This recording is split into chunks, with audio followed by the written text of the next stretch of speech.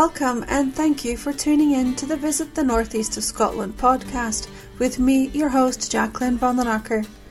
In today's episode, we're speaking with Callum Lockerbie, owner of Bothy's and Bannocks. Callum is a local lad with a passion for top quality seasonal produce and provides a range of fun and informative food and drink experiences in the Deeside area of Aberdeenshire. Callum is the type of person who is busy with lots of different things, including working as a part-time butcher for a local rare breed pig farmer, assisting at farmers markets, and generally lending a hand to his many friends. Callum was a trained chef for several years, which is how he developed his passion for food and drink in the Northeast. The idea of starting his own foodie-related business had been brewing for a while, and not long ago, the time was right to launch his new adventure. Good afternoon, Callum, and thank you for joining me today here at Tornacoil. Is that how you say? I can never pronounce it. Tornacoil. There we go. Which is a lovely hotel restaurant here in Banchory. We've got a beautiful view of the autumn colours here from the window. Today we're going to be speaking about food and drink tourism in particular, a little bit about your history and about your own business within the food and drink as well. So let's start off with a bit of background on yourself within catering and hospitality and ultimately how that helped you set up your business. When I was younger, I spent a lot of time in the kitchen at home with my mum. I always thought I was helping. She might disagree and say I was more in the way than anything else, but I always had a keen interest in cooking and I was brought up in good quality food as well. As I got a bit older, I started spending a lot of time working part-time in the local hotel kitchens. Just kind of kitchen portering sort of stuff and a wee bit of chefing work. When I left school, I went and did a modern apprenticeship as a chef. One day a week at college, the rest of the time working full-time in the kitchens, which kind of led me to working in kitchens all over Scotland and the French Alps. And it gave me a real passion for cooking, a passion for the good quality produce. I really enjoyed the buzz of commercial kitchens. Mm-hmm. It was a good fun place to be. It was hectic, it was fun, it was good when I was a bit younger. Unfortunately, kind of over time, that love for the hecticness of the kitchens kind of left me a little bit. You know, it was long hours, it was hard work. Eventually, I kind of came away from it. It was actually my time away from it where I started to enjoy cooking more and I started to get more passionate about the produce that was round about us. Was cooking a conscious choice for you or was it something you fell into? It just kind of fell into it. You know, there was work available, it was close to home and it was easy. So I mean, I landed in kitchens by default almost, you know. But as I say, I enjoyed my time there. And yeah, ultimately, it's led to where I'm at today, I think. You know, over the years, being away from it, I started spending more time helping out with various producers and working at farmers markets for people. I always had loads of ideas of starting my own foodie businesses. Some of them were good, some of them weren't so good. Mm-hmm. I almost took over a deli shop in Afford many years ago, and that never quite pulled off. And one day I was kind of swanning about at a farmer's market, yapping to people, buying my produce as I usually do on a Saturday morning. I went home and I was sat in my kitchen with a few beers, looking at what I'd bought, thinking, what am I going to make? And that led me to the idea of my market day cookery class, which started this whole food tour idea. Before I knew it, in order to run my market day cookery class, I had to go and buy a bus, and then I had a vehicle, and then I thought, what else could I do with this? Mm-hmm. And I started researching what I could do, what I could offer food and drink tour-wise. Okay, so you've named your business Bothy's and Bannocks. I know you've done quite a bit of research to settle on the names. How did you settle on Bothy's and Bannocks? Do you know, I really wish I could take the full credit for this, but it all came about with a group chat with some pals of mine where I said, look guys, I'm planning on doing a food and drink tour business. You know, can you help me with some name ideas? And there was some fairly boring, stupid names thrown about. There were some really good ones thrown about. My pal Dave came up with I think it was Bothy's Ballads and something he had suggested.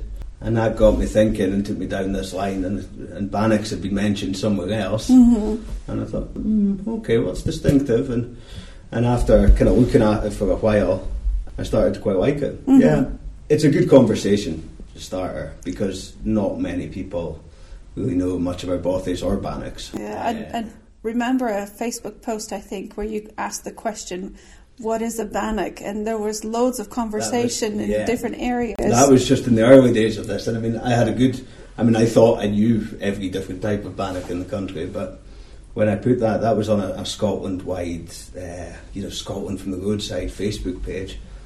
And I put up this post asking exactly that, and the responses from all over the country were wild, you know. And it was interesting that 40 miles down the road in Angus, a bannock's an oatcake. Yeah, up here in the northeast, to us, a bannock's a pancake. But across the country, down in the borders, it's a fruit loaf style thing. Yeah. Up in Orkney, they've got one that they make from bare barley, a hardy kind of Orkney barley that survives the wind up there. Uh-huh. It's an interesting conversation starter. And the bothy side of things, well, I mean, to me, growing up, a bothy was a farm outbuilding where workers would go and have their fly or have their lunch or whatever. Mm-hmm. Traditionally, they would have been buildings that the farm workers lived in, spent their off time in. There's a lot of the Aberdeenshire's bothy history is kind of well documented through the bothy ballads. Mm-hmm. And that's a topic for another day. Don't get me started. It is. Oh well, we'll in other future episodes we'll actually be talking more about that. Yeah. But I mean, the bothy is a similar thing as well. To different people, they've got different meanings across the country. I mean, nowadays it's most commonly used for the mountain bothies, where hill walkers would go and take refuge for a warm up and their lunch, or base themselves for a few days touring in the hills. But to me, a bothy is kind of all about eating, drinking, and sharing stories. Yeah. So it kind of landed perfect for what I'm doing. In your work, you seem to wear a few different hats. So you've got your tour business, you work within catering and farmers markets, you work with a couple of food and drink producers as well. So can you tell us a little bit more about the kind of things that you do now? I've always quite liked doing a bit of this and a bit of that, keeping in with different industries and different interests of mine. And I mean, quite often I would just help somebody out at a farmer's market, and it might result in a box of beer for me or some food for my supper for my afternoon's work. And it's quite a nice way of working, really. You know, if you can help somebody out and get your meal out of it, it's a winner. I spend a lot of time working with Louise's Farm Kitchen. I've been kind of helping Louise out for a long time now. She is, traditionally a cattle and sheep farmer outside Lunfannon. She had an idea for her 30th birthday that she would rear a hog for a hog roast. She got a few kind of rare breed pigs and did this for her 30th birthday, and it was a great success. The friends and family loved it. She ended up thinking, what can I do with this? And she started selling, meat boxes to friends and family. It's funny, actually, the first time I bought meat from Louise, I phoned her up and said, I hear you're selling pork. And she said, yeah, I am. I said, I wouldn't mind a box. And she said, do you want a whole pig or a half pig? Well, I wasn't quite thinking of that much, but I said, give me a half pig. And so I got a half pig box. And things just kind of went on from there. I ended up saying to her, look, if you ever need a hand in markets or catering or anything like that, just give me a shout. And that's probably 4 years now. I've helped out with various events and shows, festivals, weddings, markets. And so it's been good fun. And is it with your work with Louise that you went and did your butchery course last year? Yes, it was. Louise went into the butchery course with intention of eventually setting up her own on-farm butchery. Here we are 3 years later, 2 years later, has now happened. And we got speaking, and I said I would like to learn a bit more about butchery. It's something that as a chef you kind of learn a little bit about. Mm-hmm. But, you don't know the full ins and outs of it. And to be honest, a 2-week-long course doesn't make you a master butcher, but it teaches you the basics. Did the butchery course help you develop your product offerings with Louise, or are you able to do other freelance work with those skills? Well, yeah, I mean, what's happened now since Louise has built the butchery on the farm and me and her are working in there kind of 2-3 days a week doing all our own stuff, it's given us much more time to work on new products, work on ideas, which is great fun. We can we try things and we eat loads of nice things. And some of them are a big success, some of them aren't, but you can just move on to the next. And within your tours, you would go to your farmers markets in the morning to get your ingredients, and we'll speak about your tours in more detail later on. You have the opportunity now to see a farmers market from both vantage points, both from the producer and selling your wares and goods, but also from a consumer and from your guests. So what are some of the things people say about the farmers markets? What are your experiences around that?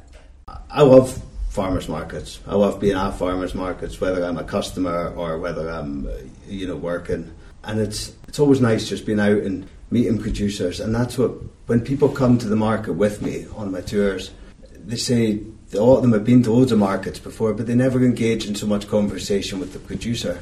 And I always say to people, that's important. That's what you're there for, is to not only just buy what you're buying, but it's to find out more about it and find out how it came to be at the market. And when I'm working for the likes of Louise and we're handing out sausage samples somewhere, it's a great feeling knowing that I'm standing there with, the farmers who reared the meat, and then we butchered it, processed it, made our own sausages. It's a great feeling to be selling something like that from start to finish to the customer. And take quite good pride in saying that we're selling good quality, rare breed pork sausages, And are people interested in that process and how you did maybe recipe development or how you've reared them? People are interested in different things. The likes of the more agricultural shows we go to, the farmers are there to yap about, how these things were reared. And if you go to the more foodie side of things, people are more interested in how you got to the end product as such. But we meet all sorts of customers at the markets. The people I really like meeting at the markets, the person who has come out to buy something special, and they know maybe the person who maybe doesn't want to buy supermarket meat, they want to buy high quality meat. So they know that by coming out and speaking to us, and we can help them get the perfect bit of meat for their Sunday roast, that's always a good feeling, because you know that this person really appreciates what he's got and what he's away to do with it. The food history for Aberdeenshire, what would you consider is like a traditional dish for the region? There's many traditional dishes. For me, from the coast, Cullen skink is my absolute favourite. Fish chowder made from smoked fish and potatoes. Very traditional to the northern side of the coastal areas. I've actually got a recipe that my mum got from an old fishwife in Macduff many years ago. But traditionally, there's we've been big kind of beef and lamb producers. I suppose traditionally we don't actually eat as much lamb as we produce in the northeast of Scotland, which is a shame, because we are producing some of the best lamb in the world. We were always quite plain and simple with our cooking back traditionally. A lot of slower cooking cuts of meat, a lot of stews, and a lot of soups, and a lot of nice kind of, hearty desserts. And a lot of our dishes used oats as a mainstay as well. We've always used a lot of oats traditionally. But the thing is, things are kind of changing a wee bit now. We've still got the same great produce, but our chefs seem to be much more creative. They're heavily influenced from their classic kind of French training. And what we're now seeing is much more advanced cooking techniques taken to good produce, and it's resulted in some seriously good food being produced and cooked in restaurants out and about. Do you have a favourite from your childhood? A lamb stew from the lamb neck. So the lamb neck taken on the bone and cut into kind of also bucco style steaks and stewed long and slow. It was a nice one with nice suet dumplings in it. It's always a classic Sunday in our house. Yeah. What would you recommend that people who are visiting Aberdeenshire in the northeast of Scotland, what would you recommend they try? Is there anything that you would say, don't leave without having tasted whatever? God, where do I start with that? I wouldn't let anyone leave a visit here without tasting the famous Aberdeen buttery. Yes. The Rowie is a... Oh, see, buttery and Rowie. Well, the thing is, the Teuchters tend to call it a buttery, and the Toonsers call it a rowie. It depends where you sit in Aberdeenshire that determines what you call it. But for me, I mean, for breakfast, a rowie from the Highlanders Bakehouse up here in Crathy. Shown as a fantastic baker, and I think she's making the best butteries going. They are nice. They're really nice. Yeah. One of them with some butter from Forfars North Street Dairy and some of my mum's wild raspberry jam is one that's... Sounds like a perfect breakfast combination. It does indeed. And then, I mean, back to the Cullen Skink again. I think, you know, you can come to Aberdeenshire without having a bowl of Cullen Skink. The best advice would be to get people into some of our fine dining restaurants as well. Places like the Tornacoil here, the Culdrummy Inn, Doonside House. There's a lot of good chefs in Aberdeenshire. Some of them have been around a while now. David Littlewood, the owner of this place, the Tornacoil here, and the Culdrummy Inn. Well, you know, and I know you had the chance to meet with Ross Cochran lately, have you? Yeah. You know, another kind of good chef, young, exciting, doing a lot of good work. We spoke in actually it's the previous episode to this one with Ross, and spoke about doing, you know, food experiences and a number of the good quality restaurants that are available in the area. But it's not just that, it's also a growing trend, and certainly in recent years, where a lot of the producers are starting to offer more experiences as well. So Campbell's O'May, for example, they've been developing their products and are now starting to do cheese tours and tastings, etc. There's a number of food and drink producers around in the Royal Deeside area as well, where you can learn the process of how they make gins and rums and absinthes, and I know that's one of the things on your tours as well. So that's a nice segue to getting back onto Bothies and Bannocks. And can you give us some examples of the types of tours that you're doing with Bothies and Bannocks? Well, I mean, you just pretty much told everyone exactly. all these things in the northeast here have just started appearing. The food producers have started really developing their tourism side of things, which has made developing tours for me very easy. It's given me a huge range of places to experience and take people to. I've got a range of kind of set itinerary tours that I do. As I mentioned earlier, my market day cookery class was the one that started it all. That's a case of coming out to the market in the morning, a farmer's market in the morning, where we meet the producers, we have a yap, we have some samples of things, we have coffee, and between us as a group we kind of decide what we're going to buy based on seasonality and what's available on the day. We then take a trip to a specialty drinks shop where we can buy some nice beer, wine, whatever you like, to take to the kitchen with you. And we head back into the kitchen where we meet a chef pal of mine who runs a kind of combination of hands-on cookery class and demo style stuff. Right. And we rustle up a kind of 3-course meal and sit and have some nice drinks. And that's been a big success, really. It's worked quite well. Another couple of my set itinerary tours are the Royal Whiskey and Cheese one for overseas tourists more, because it's a nice drive out through Deeside where we visit, as you mentioned, the Campbell's O'May. They produce top quality farmhouse cheeses, and they take you for a wee tour of the place and a wee tasting. It's really quite nice. And then we head over to the Royal Lochnagar Distillery, where we get a tour and a tasting there. And we stop for some nice lunch in Ballater and head back into Aberdeen.